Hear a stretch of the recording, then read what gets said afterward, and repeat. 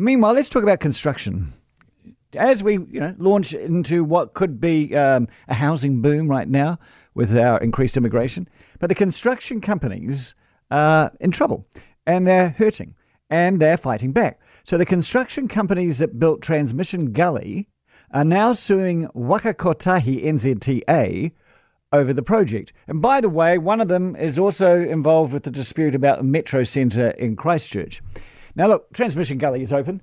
The project, though, is still unfinished. It has missed multiple opening dates and cost nearly twice as much as predicted. And Waka Kotahi says there is disagreement about the outstanding work and standards that need to be met for the project to be finished, aligning along with the contract that was signed back at the very start of it. And by the sound of it, there's still heaps to be done. Highway connections and pavements and recreational tracks and maintenance, and some of it's slumping anyway. Infrastructure New Zealand Chief Executive Nick Leggett joins me now. Hello, Nick. Hi, Andrew. How do you go about situations like this? Because it's obvious that construction costs have just blown out over longer projects, even shorter projects.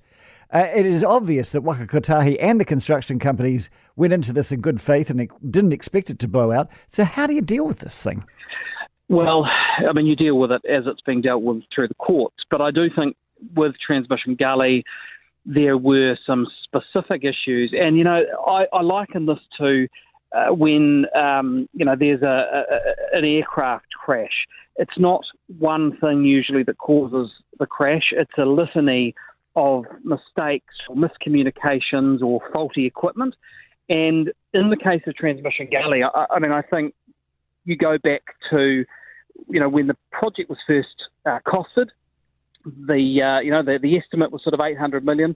I don't think anybody now believes that it was 800 million even back then.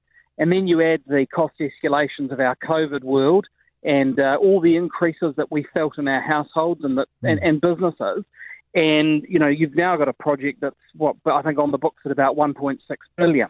And so that's one problem. And there were problems and there were miscommunications all through those construction stages. And, frankly, I think that we've got to do infrastructure better in New Zealand, Andrew. This is the lesson from Transmission Gully. We need to build more. We've got a massive $200 billion infrastructure deficit. We've got to be better at renewing the assets we've got and making more of what we've got. But to do that, we've got to have a mature government that actually, when it enters into a public-private partnership, as it did, and we should do more of those, by the way, but when it does that, it's got the maturity and the expertise to negotiate a contract on behalf of New Zealanders and on behalf of taxpayers that gets the best value for money and that isn't stuck with fish hooks through it. Yeah, true. But they would say that they did, because through the tender process, they got the lowest price probably that they could have got for it. They would have negotiated what they thought was, because they're against wasteful government spending. So they heard the 800 and they said, right, you bid that, let's go. Yeah, but if it's 800 million and it's a $1.2 billion project, who wins out of that? Nobody, as we're discovering now. So it's not lowest. I mean, this is part of our problem as well. We drive the cost of everything down rather than understanding that often you need to make an investment in these mega projects. We don't have a lot of experience in these mega projects as well. So we do need to grow our expertise on the government side of these negotiations and get the model right. I think that's the other thing. Public-private partnerships are a good concept, particularly at the moment where we've got massive government debt and we need to continue to build for our economic and social progress and better productivity in New Zealand, but the government's balance sheet is pretty stretched. So if we can get funding from alternative funders and we can find different ways of potentially of generating some of the revenue to pay for those. You think about things like road pricing and toll roads, then we should do that. But the system, particularly on the government side, but actually also across into the private sector, the system needs to improve and it needs to shape up. And these models work really well in other places. New Zealand can do that too, but because we all know we've got to do better and we've got to build more. But this is unfortunately a case where, and by the way, I don't blame the people who are at Waka Kotahi now facing this.